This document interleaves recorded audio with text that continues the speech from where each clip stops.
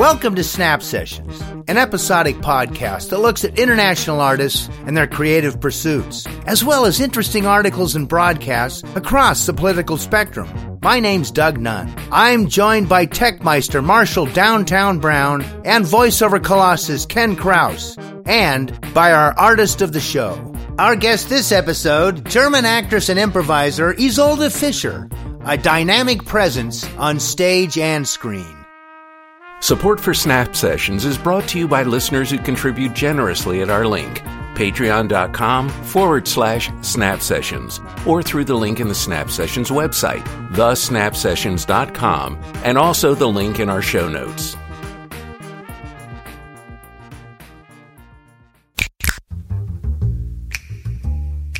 Roger Miller, an ode to the wild child, king of the road.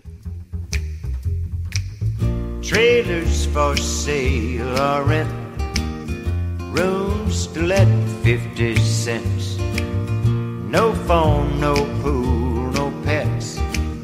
I ain't got no cigarettes, but 2 hours of pushing broom buys an 8 to 12 4-bedroom. I'm a man of means, by no means king of the road. I first remember hearing country music crossover star Roger Miller in about 1964 or 65, and King of the Road was probably the first song I heard. Apparently Miller wrote it after seeing a road sign in Chicago that said, "Trailers for sale or rent," and soon afterwards meeting a hobo at the Boise, Idaho airport. Those twin inspirations in a few months led to the biggest hit of Roger Miller's career, King of the Road. A few months was a long time to germinate a song for Roger Miller, who normally needed just a little spark of inspiration, and he was off. Well,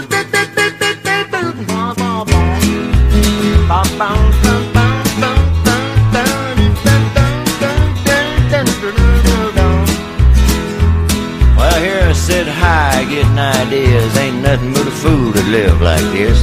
Out all night and running wild. A woman sitting home with a month-old child. Dang me, they ought to take a rope and hang me. High from the highest. Miller supposedly wrote Dang Me in under 5 minutes after signing with the up-and-coming label Smash Records. Never much of a businessman, Roger asked the label for $1,600 in cash in exchange for recording 16 sides. What a deal for Smash Records. Among the hits that came out of that deal were Dang Me and Chug-a-Lug.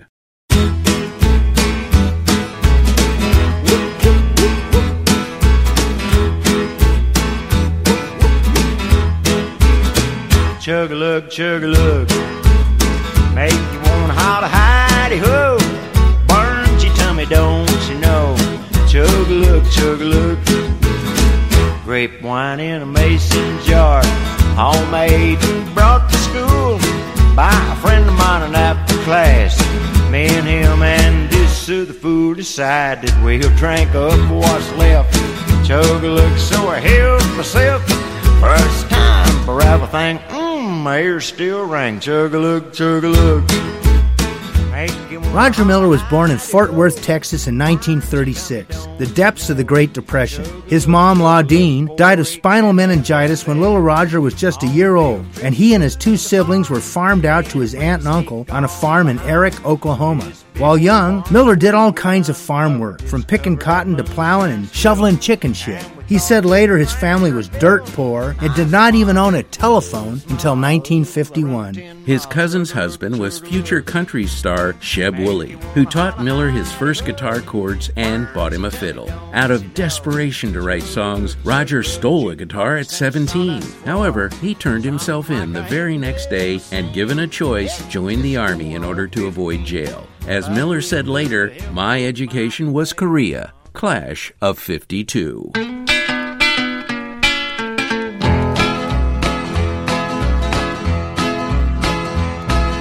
I hear tell you're doing well. Good things have come to you.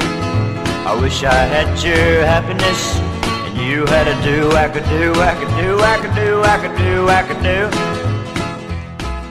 They tell me When he got out, he headed for Nashville and began writing songs and connecting with various country singers of the 1950s, including Chet Atkins, George Jones, Ernest Tubb, Ray Price, Johnny Paycheck, and Homer and Jethro.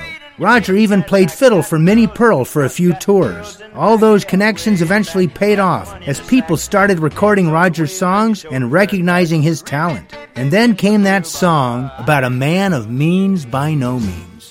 King of the road, I know every engineer on every train, all the children, all of their names, and every handout in every town. Every locked, it ain't locked when no one's around. I sing traders for This song came out in late 1964, early 65, and stormed the charts, becoming #1 on country and adult contemporary, as well as in the UK. Miller suddenly had money and success, and all those goofy songs came gushing out. In addition to writing wonderfully wacky lyrics, Miller also excelled in musically odd percussive ditties, almost impossible to describe. Basically, they are the kind of sounds a semi-drunk hillbilly with a guitar having a good time around a campfire would make. And we mean that as a compliment.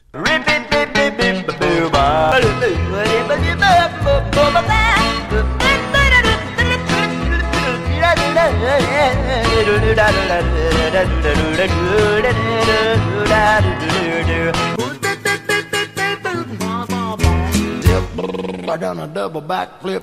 Roger toured all over North America and Europe and fell in love with England, where he was very popular from the first, but especially after England Swings. England swings like a pendulum do. Bobby's on bicycles 2x2. Westminster Abbey, the Tower of Big Ben, the rosy red cheeks of the little children. Miller had a few TV shows in the middle-late 1960s, recorded his own and other artists' covers, and then sort of faded away for a while. He resurfaced in the 1980s when he got an offer to write a Broadway score for a musical based on Mark Twain's Adventures of Huckleberry Finn. The musical was called Big River.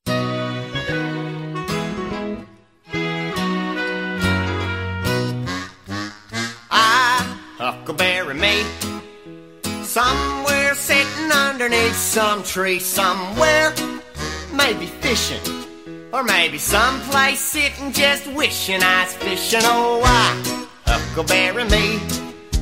This turned out to be a bit of a renaissance for Roger Miller, as according to Wikipedia, Big River received glowing reviews, earning 7 Tony Awards, including Best Score for Roger Miller.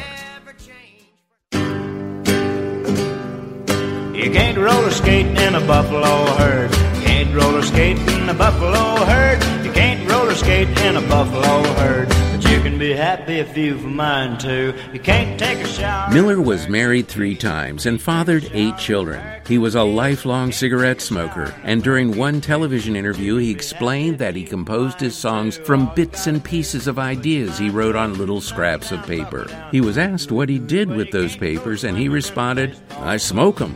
Miller died of lung and throat cancer in 1992 at the age of 56. When trying to explain his own style, Miller remarked that he, quote, tried to do things like other artists, but it always came out different. So he got frustrated until realizing, I'm the only one that knows what I'm thinking.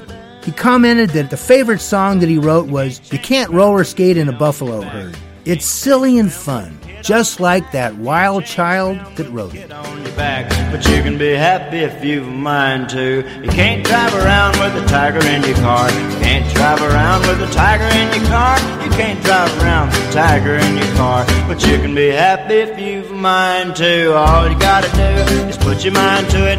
Knuckle down, buckle down, do it, do it, do it. Well, you can't roller skate in the buffalo herd. You can't roller skate in the buffalo herd. You can't roller skate in the buffalo herd. But you can be happy if you've a mind to. You can't go fishing in a watermelon patch. You can't go fishing in a watermelon patch. You can't go fishing in a watermelon patch. But you can be happy if you've a mind to. You can't roller skate in the buffalo herd. You can't roller skate in the buffalo herd. You can't roller skate.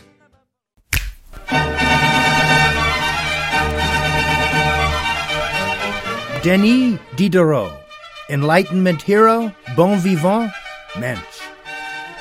When I was a history student at UC Berkeley, I spent a lot of time in the library, studying and writing papers. First, it was at Moffitt Undergraduate Library. Then I got stack privileges at Bancroft Library, where there are hundreds of thousands of volumes. I was a history major and dreamed of going back in time.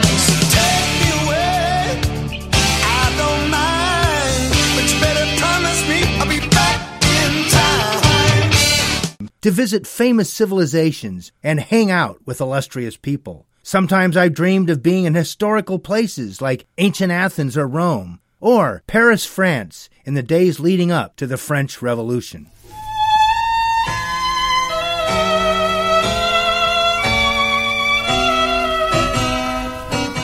Paris in the time of the Enlightenment seemed an especially grand place, for the siècle des Lumières, as they say in French, was always portrayed as a time of historical ferment, a place where societal chips were thrown up in the air and landed in completely different places.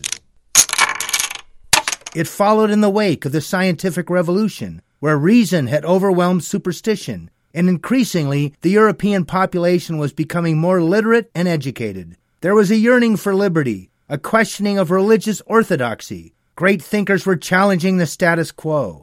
Men like Rousseau, Voltaire, Adam Smith, and Benjamin Franklin were shaking up the political establishment. And great minds were pushing a new attitude, captured by the phrase, sapere aude, dare to know. In contrast to the age of absolutism which preceded it, society and culture of the Enlightenment witnessed the rise of the public sphere and an explosion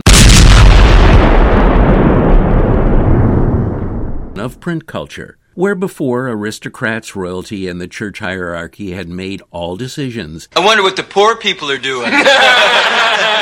And basically dictated what was discussed in the public domain. Over the course of the 18th century, an expanding bourgeoisie began to invade the public sphere, independent of the state, increasingly literate, and considering vast areas of life open to criticism. This sucks. Yeah, me. It really sucks. Me. This sucks more than anything that has ever sucked before. Up to this point, according to historian Rolf Engelsing, reading was fairly parochial. People tended to own a small number of books and read them repeatedly. After about 1750, people began reading extensively, finding as many books as they could and sharing them. People were increasingly literate, and that included women. You've come a long way, baby, to get where you got to today. And then there was the expanding coffeehouse culture. Cafes attracted a diverse set of people, including not only aristocrats, but increasingly a majority of the bourgeoisie, and even the lower class. This open house of discourse frightened the upper classes, one of whom railed against the coffee houses, quote, which allowed promiscuous association among people from different rungs of the social ladder, from the artisan to the aristocrat, and was therefore compared to Noah's Ark, receiving all types of animals, both clean and unclean. Into this provocative new world of cafe society, sometime in the 1740s, came Denis Diderot, a ne'er-do-well son of a fairly wealthy provincial bourgeois family, who had angered his father by skipping out on a law apprenticeship. Being a lawyer is the worst. Even worse, Diderot, apparently a natural raconteur and armchair philosopher, spent way too much time in coffee houses. No more caffeine for you. Diderot was recognized as amiable and lovable, befriending legions of fellow coffee addicts. Even the choleric Swiss philosopher Jean-Jacques Rousseau, whom he met playing chess, and with whom he had a long friendship. As a recent New Yorker article says, quote, Diderot was an inspired and lovable amateur, with an opinion on every subject and an appetite for every occasion. What do you got? One biographer, Robert Zaretsky, calls him a mensch, but a very French mensch, ambitious, ironic, and obsessed with sex to a hair-raising degree. That's what she said. Michael, please. while gentle and loving in his many and varied amorous connections. Where are you, my little gumbo of chicken? Your French fried shrimp is sizzling for you. From an early age, he loved women, and women loved him back. Why don't you come up sometime, see me? His marriage to, of all people, an oddly well-born working laundress named Toinette was not a success. She would have street brawls with his mistresses.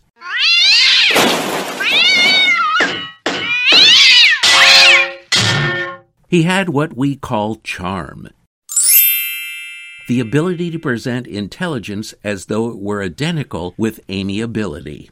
Diderot sounds immensely colorful, but even in café society of pre-revolutionary France, one couldn't just drink coffee and make a living, especially after being disinherited by an angry father. Diderot became an essayist on a variety of subjects, a translator, and an on-again, off-again writer of political pamphlets, philosophical dialogues, and even pornographic books. All while carrying on vigorous romantic liaisons with a variety of partners. He sounds like a mix of Cyrano de Bergerac and Pepe Le Pew. However, at a certain point, there was that little problem of how to pay the rent. Rent! It's too damn high! By the late 1740s, Diderot was in a financially tight spot and needed to raise money on short notice. He became a father through his wife,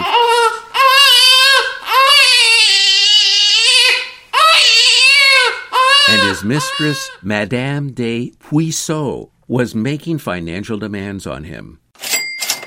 At this time, Diderot had boasted to Madame de Puiseux that writing a novel was a simple task, whereupon she challenged him to write one. In response, Diderot wrote the novel Les Bijoux Indiscrets, or The Indiscreet Jewels, which the New Yorker called a sort of dangerous liaisons of lingerie. Les Bijoux tells of a sultan who acquires a magic ring that empowers, even compels vaginas, aka bijoux or jewels, to tell their true histories from within women's underwear, whenever the ring is pointed at them. In all, the ring is pointed at 30 different women in the book, usually at a dinner or a social meeting, with the sultan typically being visible to the woman. However, since the ring has the additional trick of making its owner invisible when required, a few of the sexual experiences recounted are through direct observation with the sultan making himself invisible and placing himself in the unsuspecting woman's boudoir. Saucy stuff, especially for the time. Some have seen Diderot's work as almost proto-feminist, with a woman's sexual point of view allowed to express itself openly, unashamed of erotic appetite. As the New Yorker article tells us, Diderot would have wanted it to be read in this way. He was in favor of pleasure, and though famous as a libertine, he urged his lovers to seek orgasmic satisfaction, to recognize that their pleasure was as much a pleasure to him as his own. I'll have what she's having. In a letter, he urged one of his mistresses, Sophie Voland, to own her pleasure. As we might say now, since the face of a man who is transported by love and pleasure is so beautiful to see, and since you can control when you want to have this tender and gratifying picture in front of you, why do you deny yourself this same pleasure? He was also in favor of treating homosexuality as a normal product of human physiology. Nothing that exists can be against nature or outside nature, he wrote of same-sex love. So, after the success of Les Bijoux, it seems that Diderot was out of the woods in terms of financial distress. Yet his biggest challenge, and the work that would make his name, was yet to come. His career as a polemicist, pornographer, and master of the café klatsch was still not exactly the resume one would expect of an encyclopedia editor. Yet that was the job he was asked to consider in the late 1740s. Originally, the idea would be to update an older version of an English encyclopedia, but Diderot jumped on it. He would spend most of the next 2+ decades writing and editing a couple dozen volumes, 72,000 articles, 3,000 illustrations, and building a vast storehouse of knowledge that would come to define the Enlightenment. Denis Diderot would help write, edit, and build the monumentally definitive book of this era, L'Encyclopédie. From the outset, Diderot conceived of the project in grand fashion, for he thought that comprehensive knowledge would give the power to change men's common way of thinking. The work would combine advanced scholarship with information on common trades. Diderot worked to display the abundance of knowledge within all subject areas, and the work would be organized differently, no longer adhering to the great chain of being with precedence given to the church or aristocracy. The encyclopedia would be organized alphabetically with innovative renvoi, or cross-referencing included, allowing one subject of study to lead you to another in surprising ways. At any time, Diderot explained, grammar can refer us to dialectics, dialectics to metaphysics, metaphysics to theology, theology to jurisprudence, etc. And this massive work was arranged according to the Tree of Knowledge, reflecting a marked division between the arts and the sciences. The desanctifying of religion was shown in the tree's design, where theology was off on a peripheral branch, with black magic as a close neighbor.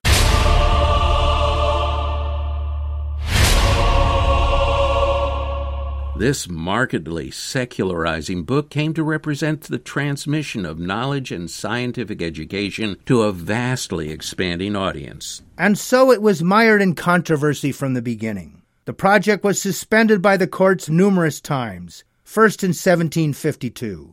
Just as the second volume was completed, accusations surfaced regarding seditious content, especially around religion and natural law. Diderot was arrested, and his house searched for manuscripts and articles. Over the course of the next 20 years, Diderot was sporadically harassed, lost influential friends, and was bullied by both the government and the church. Diderot continued to work, in the end writing over 7,000 articles himself, spending his days at workshops mastering manufacturing processes and nights writing what he had learned during the day. In the end, Diderot cobbled together a vast work that took for granted religious tolerance, freedom of thought, and the value of science and industry. It espoused the notion that the main concern of a nation's government ought to be the welfare of its common people. People should not be afraid of their governments. Governments should be afraid of their people. L'Encyclopédie turns out to be a manifesto for freedom and modernity. So let us salute Denis Diderot, a colossus of the coffee house. A rigorous intellect to be sure, but also an 18th century mensch. Someone you could share a cup of coffee with, have a philosophical gabfest, and maybe even dabble in a bit of gossip over love and sex. In the end, let's recognize that the loosening of societal constraints that powered the Enlightenment was partly driven by regular people demanding to be heard, recognizing the power of a nice chat over a cup of coffee and the empowerment that comes from a good heart-to-heart. Let's raise a cup of French roast to the man who mused over the little things that make us happy. Those people who are buried next to each other are perhaps not as crazy as one might think. Their ashes might press and mix together and unite. What do I know? Maybe they haven't lost all feeling or all the memories of their first state. Perhaps there is a flicker of heat that they both enjoy in their own way at the bottom of the cold urn that holds them. Oh, my Sophie, I could touch you, feel you, love you, look for you, unite myself with you, and combine myself with you when we are no longer here. Allow me this fantasy. Au revoir et merci bien, Denis Diderot.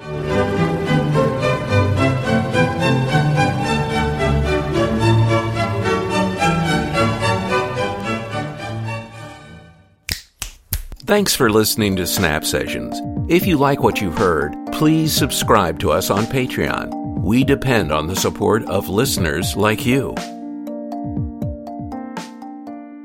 Hello, I am here with Isolde Fischer, my longtime friend Isolde is an actress in Germany. She is in Mannheim in Germany.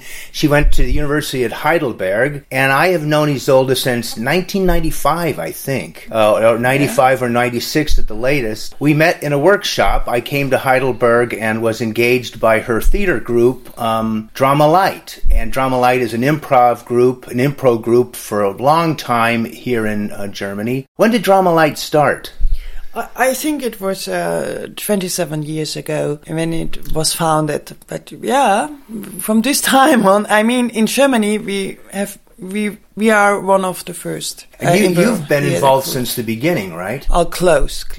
Yeah, right. I'm not one of the founders, but I'm the second generation. Right.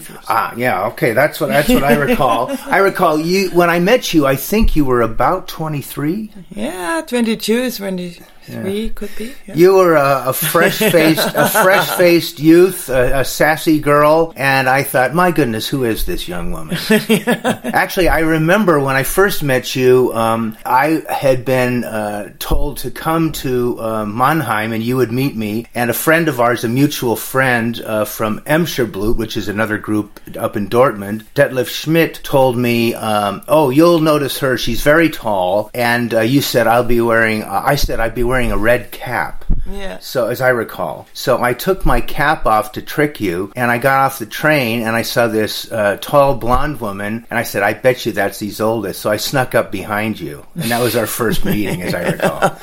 So, yeah. So you were the youngest of 5 girls, right? And did you have a lot of time to be at home and dream and make up fantasies? Oh, yeah. I was completely. I'm still, actually... I have to admit, I'm still a daydreamer. Yeah, a little bit. So for me, this is a really natural thing. And then after some years, I found out, some people don't do this. I always imagine, like I created a hero figure because there was this Robin Hood, and he was a male, but I wanted it. That really my hero is a woman. So I created a Robber Hood. And I always said to my friend, he was a boy, and I said always to Stefan, it's not Robin Hood, it's Robber Hood. I swear it. So what did Robber Hood look like? Quite similar to Robin Hood, but it was a woman and not a man. And this fit better to my fantasy. Did Robber Hood also steal from the rich and give to the poor? Absolutely. And I think sometimes I still work with that. But I ask leaders from big companies, what was your hero in your childhood? Because this tells a lot about your values, what you are fighting for in life, what are the values you are really committed to. So you had your mom and dad were they both from Swabia? Yes, both really original Swabians, and I think always like my parents. My mother, she's now over 80 years old, and my dad is not alive anymore, but he passed away 10 years ago. But both of them grew up during the Second World War. And for me, because I'm occupied a lot with history and the story of our country, and I still say this country is traumatized by this, because both of them grew up as kids during the war. And after that, nobody talked about trauma therapy, or there were no consultants to help them. They had to build up the country again. So it's up to our generation really to solve these traumas, because this society is still traumatized, I think so.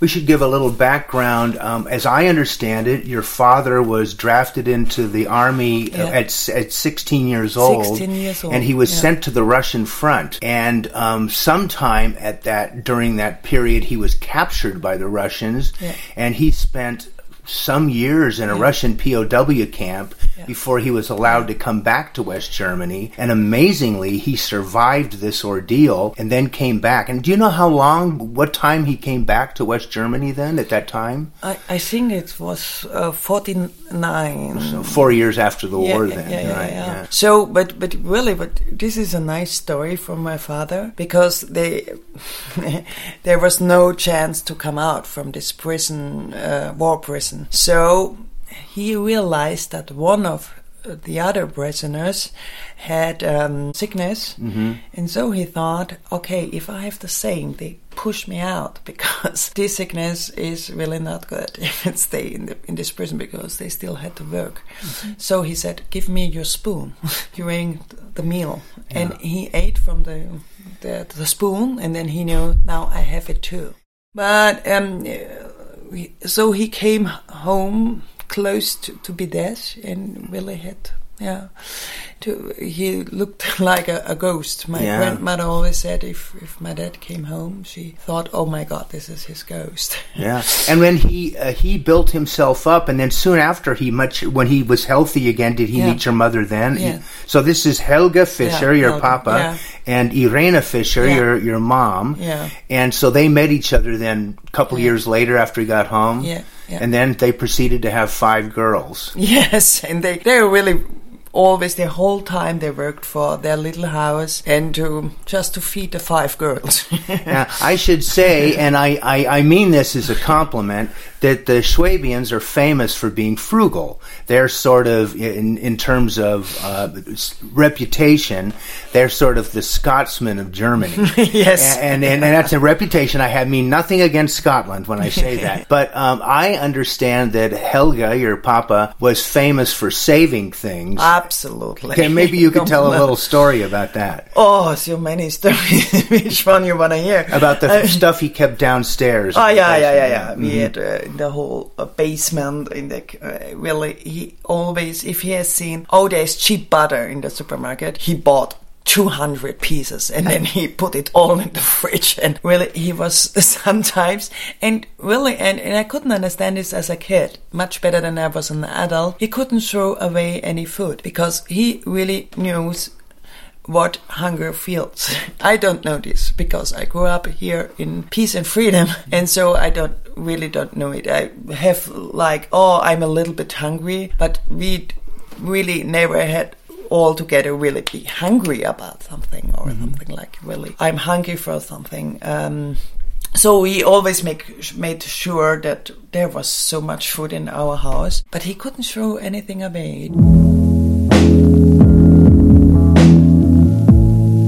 So, Isolde, I know that you were always a fairly political person as a young woman and from childhood on. And I know by the time you went to university at Heidelberg, you were very involved with the SPD, the Social Democratic Party here in Germany. How did it all start, maybe as a teenager? One of the keys why I started to be really in this political activism was our history. Because if I found out what all happened, what Hitler did, what the Nazis did, I felt that really so much in the shocked thing. And I realized, because I had an aunt, Freya, and my aunt, she was still a Nazi. Oh. And sometimes she said always like this, it was not all bad under Hitler. Hitler did a lot of good things. We would need a little Hitler. And I hated her that much. Yeah. I think in a lot of family, these persons exist. So I always really had such big discussion with her, and I was so emotionally and angry with her, and so I always had a feeling like I have to do something, and I mean this has to be really the Nazis should to hell, we have to send them to the moon, and they should shut up with this shit and all of this. And so I really started to do the anti-fascism work a lot related to the SPD work during the organization for the young SPD people. And also the Green Party was really a big step for Germany, because suddenly the environment, the nature, everything was really, we have to save this. And I really could commit to this quite easy, because I said, oh yeah, that's really true. So, and my father was really conservative, and he always discussed with me. He always said, oh, don't be such a rebellion, and be really, you have to think more that the economy is good, because if you don't have money, then we can't save the nature and everything. So a little bit this is right as well. But my father and me, we fight it a lot in politics things. Oh my God. But on one point, we agreed and we both were on one side because it was to save energy mm-hmm. and to pull down the heat.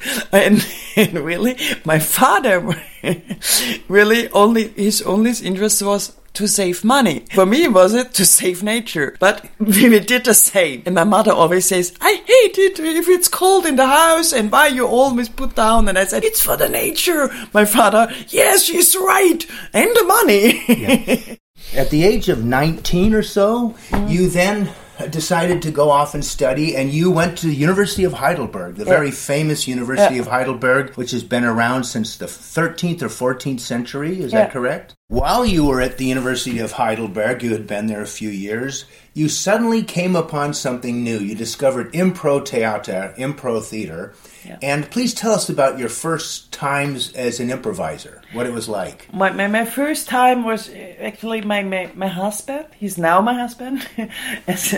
During this time, we just know each other from the university. He said, do you know there's improv theater, there's a theater workshop. Are you interested to participate? And I said, huh? And also my other colleague, Sabine Strober. And I said, yeah, let's do this together. And we did this. And I never have seen any improv show because it was not really popular in Germany during this time. And I liked it to play and to perform, and I liked the people, and I was interested at the guy, Stefan. And so I decided to be a member of this group. And one of the teachers, Arnim Huber, he said, wow, I can see we have a clown talent. And he asked me if I would like to be sometimes his comedy partner on stage. And as a clown character, you have to improvise as well. And I thought, wow, great. And I never forget our first improv show we did. It was in front of 20 people. Mm-hmm. Really a little stage. And afterwards, they gave us some money that we performed there. And I was so surprised. I thought, they give me money? I mean, I had a joy. I had a fun. I was happy that I'm allowed to do it, and they gave me money for that. And Stefan and me, we decided after the performance, from this money, we go in a restaurant. I mean, we have been students. For us, we really had less money. But for us, we felt like king and queen. So we went out into a fish restaurant and put all the money on the table and ate a great meal. And then the money was gone and we felt really incredible. So you saw quickly the power of show business to give you a little bit more in life. So initially, I am assuming that you didn't make much money, but you did it mostly for fun. Yeah. So in the early days, Drama Light was mostly students, except for a few older people. Arnim was a bit older, right? Yeah. So maybe describe you had Sabina Strobach, you mentioned, and your eventual husband, Stefan Hillebrand, Arnim Huber. Who were some of the other people that were involved back then? Oh, who was still Frank Zimmermann, Alfred Corey, and some others around. I mean, the goal from the group was not clear. Mm-hmm. Some people, mostly the professional performance artists, they wanted to bring improv theater in a professional level. And others just made it, they said, oh, I only want to have fun. Some performances, but time by time. And this was a whole process over, I think, 5 years. And as we were finished with our university degree, Sabine, Stefan and me, I had another phone call with my parents, and I said, do you know what? I tried to live from art. And my dad was, what?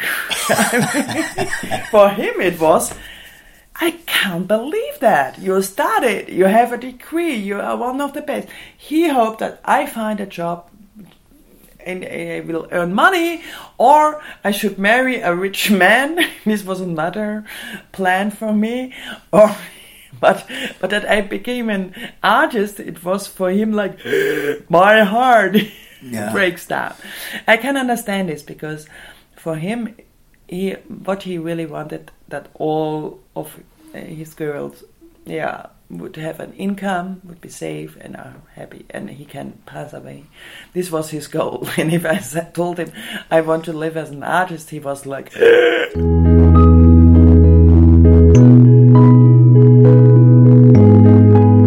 So Drama Light, which was kind of a cool name, it's like Cola Light, Drama Light, they were sort of recognizing that this isn't real theater, this is sort of a watered-down version, impro theater. Yeah. They were mocking themselves, but they were a very talented group, and you guys had a lot of staying power. And for those first years, you were picking up gigs and performing more often, and so what were the first years like? They'll say once you decided to become an artist. I mean, I think it has to do that improv theater became more and more popular, more and more audience members joined the shows. Mm-hmm. I mean, at the beginning, sometimes 12 members in the audience, and 10 of them I knew. So told me, "Oh, we come again." Oh yeah, I promise. I said, "You have to come to our improv show." But now, I mean, our theater is since many years really booked out, and I'm happy and thankful for that. But we also realized that improv theater, it's a continuous movement. Mm-hmm. Development, right. Development, movement. Every show is really special. We developed that much, our skills, our variation about it. It's not only funny games on stage. I mean, at the beginning, it was a lot of these games. But then with teachers like you or from the US or Canada, a lot of other ideas about improvisation theater came into. And the Germans are more related to the classic theater. Mm-hmm. So we really put real theater and stuff inside the improv things. Yeah, Germany has a variety of traditions. Not only is there a link with Commedia dell'arte and clown theater, there is also a long time established great theater from the 18th and 19th century, Schiller, Goethe, and a variety of other great writers who they also resurrected Shakespeare in Germany at that particular time, translated all of Shakespeare's works. So that's a whole other thing. And then, of course, there was the influence of Bertolt Brecht in political theater. Absolutely. And that was a whole other tradition. So in a lot of ways, putting improvisation on top of all that, you had a hugely rich tradition to draw from. And it was also nice, like one of my politician friends, he was a candidate for the Bundestag. He engaged us for his campaign, and we made improv theater as a kind of, we really want to bring the people to go to the vote. Mm-hmm. We said, only if you participate, we can make something out of it. And improv theater is exactly this. Just give us suggestions, be really in the moment with us, and then we can make something out of it. If you stay away, if you don't share, if you don't say anything about anything, then nothing gonna happen. You yourself became a coach. And you and other Drama Light members, Sabina and Stefan and a few others, have done a fair amount of coaching also. Now, one of the things I've always enjoyed about your coaching was your work on emphasizing relationships. Mm-hmm. I have learned so much from you about improvising relationships and how key relationships are to making good scenes and to making good stories. I wonder if you could talk a little bit about what's important to you as an improv coach, impro coach, and also maybe some anecdotes, some stories.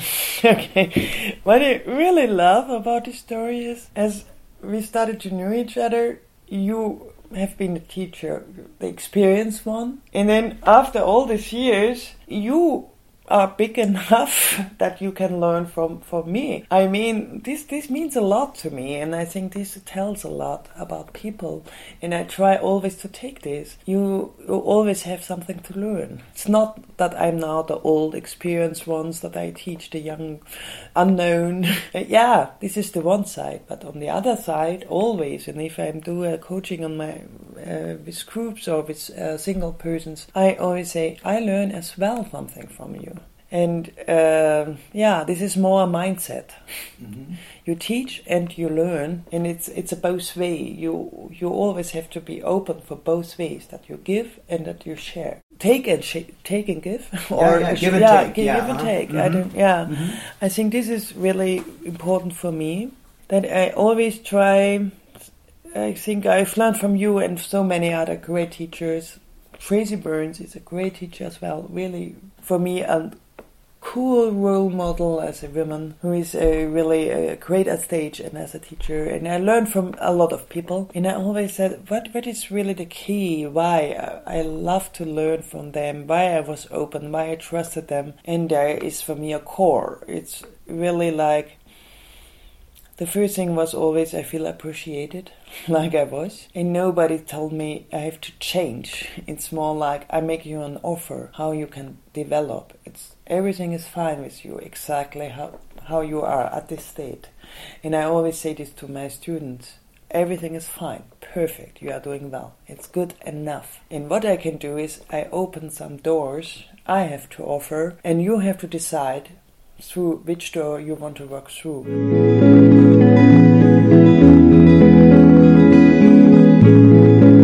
So, Isolde, in about 2000, in the year 2000, you got a film role. Your husband, Stefan Hillebrand, who's also in Drama Light, he was working with one of his comrades from film school, Oliver Paulus, who's from Switzerland, and they were working on some films, and you got a role in one that was built around you as a character. It was called Die Wurstverkäuferin, which means the sausage salesgirl. Which is, I find, is a wonderful title. Yeah. And you had the role of this young woman who works in a butcher shop. And you worked, it was maybe a half-hour film. How did you guys decide to do this film, and then how did it develop? And I know you used improvisation in it, so maybe you could talk a little about that too. They asked me, would you like to make a short movie with us, just 1 week, and we try something out that we can travel to Yugoslavia. And what is now Croatia and Serbia. Mm-hmm. And I said, well, okay. And then it started like, they looked for a sound, somebody from the sound. And they phoned a friend and said, can you make a little hangout that we are looking for a sound man at a film school, maybe a young student who can make the sound. And he said, yeah. And then he did it, and then he phoned Stefan and Oliver and said, I didn't know any title of the film, so I called it The Sausage Saleswoman. And then Stefan said, what for a great title. Okay, we overtake this idea. Mm-hmm. Because he's an improviser, he thought, great idea. We pick it, we grab this up. What a wonderful suggestion. Yeah, what a wonderful suggestion. Yeah. And then they looked out for a butcher shop. Mm-hmm. Yeah. And then they found here in Mannheim one and asked, can we make some film shots there? And then we started to do it, and during the process, and because we had no script, we had no story, so we improvised. Mm-hmm. And no one from us was really in this mood like this could be a successful thing. We loved the work, we did it, we rocked it, and afterwards we thought, oh great. But this prize won a lot of other awards. Yeah, this film won a lot of prizes. Yeah. Uh-huh. Prizes and awards and some money. And this guy said, oh, now we put this money to make another movie, because if you're a young filmmaker, nobody gives you any money, because everybody says no, where are your references? You say, yeah, but I started to be a film director, so I don't have any. So you never get a chance to have this much money to produce a film. And Oliver and Stefan said both, well, we just do our work. We wanted to make some movies, and those started to make Wenn der Richtige kommt, when the right one comes along. Yeah, this was a film that came out in about 2003, and so this ended up being a full-length one. This is about an hour and a half, is that correct? Yeah, correct. And this film, Isolde played a a young woman who's a maid, a Putzfrau. She's a maid at a hotel, as I recall, right? No, it was more a building complex. Okay. She works in a building complex, and her name is Paula Hartnagel, I think, yeah? And Paula is a working class girl, and she doesn't have a very good romantic life. But they follow her as she meets a guy who's a security guard at the building, who's a Turkish guy. Yeah, I mean, if you make an improvised movie, it really started at the building. Yeah. So they thought this building in Mannheim is really quite interesting because it's a whole complex built in the 80s, but now it's really empty and only some offices are there, or it's the atmosphere there. It's interesting because it looks like he could really be a busy life, but nobody is there. Though they used this to start with the movie, and they found out, they are a cleaning person. So my character, I made a decision, is a cleaning person. And then they thought, okay, she should meet someone. And we realized that the security guards are making breaks with the cleaning women. And so they looked out for a Turkish guy as a security guard. And they asked one of the youngers from Stefan's class, Chan, they asked him, would you like to have a part in our movie? He said yes. And then we made some shots, and then he said, I'm so sorry, I can't do this any longer because I'm invited to a wedding in Adana. It's really Adana is a town in Turkey, close to the Iraq border. Yeah. And then Stefan and Oliver said, well, there's no problem, we come with you. And then they really developed the story that Paula Hartnagel followed her dreams, and she really travels to Turkey to meet him or to look if this is really the right man in her life. You know, as a viewer of the film, one of the things, I think it's one of the most bittersweet little movies I've ever seen, because Paula is full of dreams about the romance. She follows, what's his character's name? Mustafa. She follows, Mustafa has gone away. So Paula is lonely for him at the building, so she goes to Turkey to try to find him. When she arrives in Adana, she finds his land, and he's already married to a Turkish woman, and he has a family. So she arrives there, and all her dreams are gone. And yet the film still ends on kind of an upbeat note, because Paula has decided to get on with her life, and now she's finally had a romance, and it's a really sweet little movie. Yeah. And you guys improvised the whole film then. Yeah. Exactly. Yeah. And that one also won some awards too, right? Yeah. At film festivals. Yes. Oh, yeah. I think that the movie has been shown in over 70 different kind of countries. Yeah. And have won several kind of awards for best directors. And screenplay and so forth.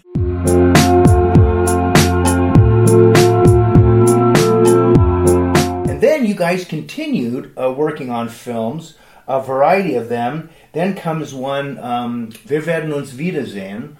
We'll meet again, I think, or something in English. Yeah. And that's, once again, I'm fascinated by how they work. In the next interview, when I have a chance to talk to Stefan, we'll find a little bit more about how he works. But in this one, it takes place in an old age home, what the Germans call a Pflegeheim. Yeah. And caring for old people. Tell us a little bit about your role in that one. In that one, I think I am the director of this old people home. Mm-hmm.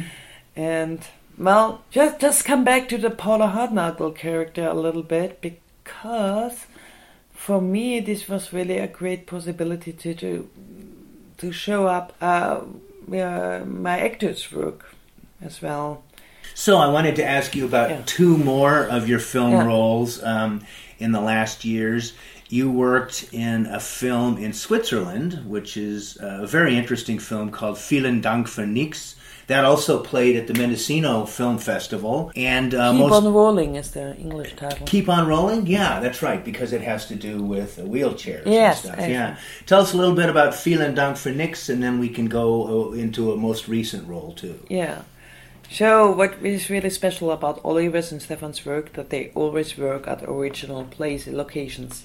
Like Old People Home, we had this already mentioned. And for Keep on Whirling, it was a home in Südtirol in Italy, which is for people with special needs. Like they are handicapped in different kind of ways. And this is the whole story. And they put professional actors together with people who are living there, and they have to perform with each other, and this is really amazing. I performed with that big variation of people, like with Turkish people, with old people, with handicapped people, with people from different ages, with different kind of social backgrounds. It's really interesting. And if you improvise with them, you always have to pick up what they offer, and you realize, I mean, these directors are really experienced with that work. They always create a safe space during the shot. And they're, at the same time, they're always challenging themselves and challenging the actors. Yeah. Yes. Mm-hmm. But they have that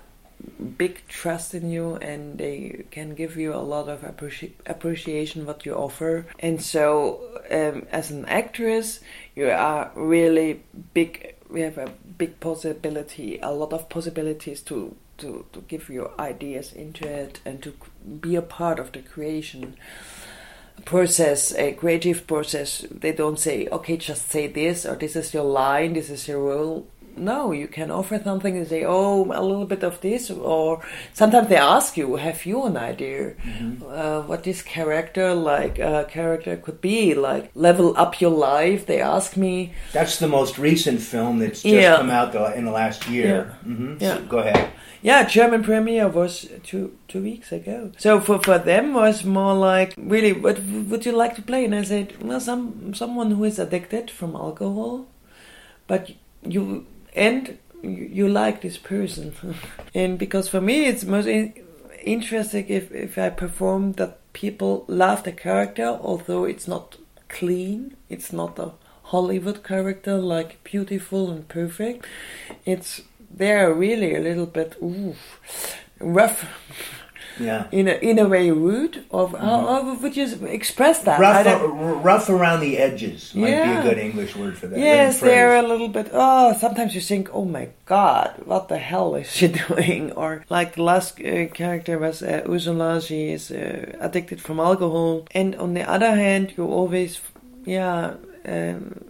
what I want to do, that people really fall in love with this character, that they love them, that they realize these are not worse people. Or maybe they have really a lot of struggles in their life, but on the other side they have something to give. I think now in my age it's more about that I realize how rich my life is. I mean, I work in films, in public stage, I'm teaching classes, I work with kids, I work with managers, I work with that many people, really a huge variation of themes. My life is really rich, and I'm thankful for that, because now I'm in the age that I said, okay, this is not for certain that it would end in this way, that I could live from the whole art thing or from what I'm doing. So I'm really grateful for that. And with our kid, I mean, to have a kid means you need more, you have more responsibility for your income, for safety, for everything, that she grows up in the best way you can offer. You have to take care that she can stand on her own feet one day. And she actually, both of us, we always say, Julie taught us a lot of lessons. Like, she's a kid, she's really sensitive, but she likes to stay at home. Mm-hmm. She likes these, that she just hear our voices, like we read a lot of stories or tell or create stories with each other.